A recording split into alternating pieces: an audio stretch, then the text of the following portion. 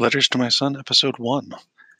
This is the first letter I wrote to Ben on our internal little blog called Letters to Nugget. It's entitled, James, It's Positive. Dearest Nugget, that's you, Ben. Those words were how I was greeted by your mother on the morning of Friday, January 27th, 2017. Me, bleary-eyed, just waking out of a solid sleep, and your mother wide-eyed with bewilderment. It's not that we weren't wanting to get pregnant. We were indeed. It's just that now it was real.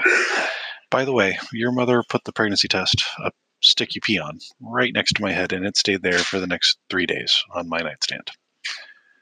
I suppose we ought to back up a little bit, introduce ourselves. It seems only proper. My name is James Michael Connors, son of Laura Mazzalo Connors and Paul James Connors. I'm your dad, father, one half of your creator, and more pertinently to this collection of letters, a very proud da and writer. My wife, your mom, mother, and creator is named Caitlin Elizabeth Connors. She was born Caitlin Elizabeth Mary Redling to Donna Redling and Peter Redling.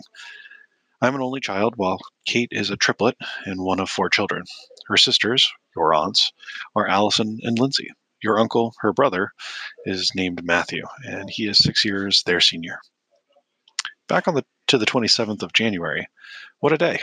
Kate and I have been talking about having children from the beginning. We knew that we wanted to be parents. That was part of the understanding when we became serious dating. Well, before we got engaged. As an aside, it's very important that you're clear about your expectations and wishes when you decide to have a serious relationship.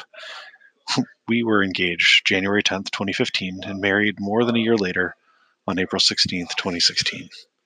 It was in November that we started to try to make you. It's a slow process with many ups and downs.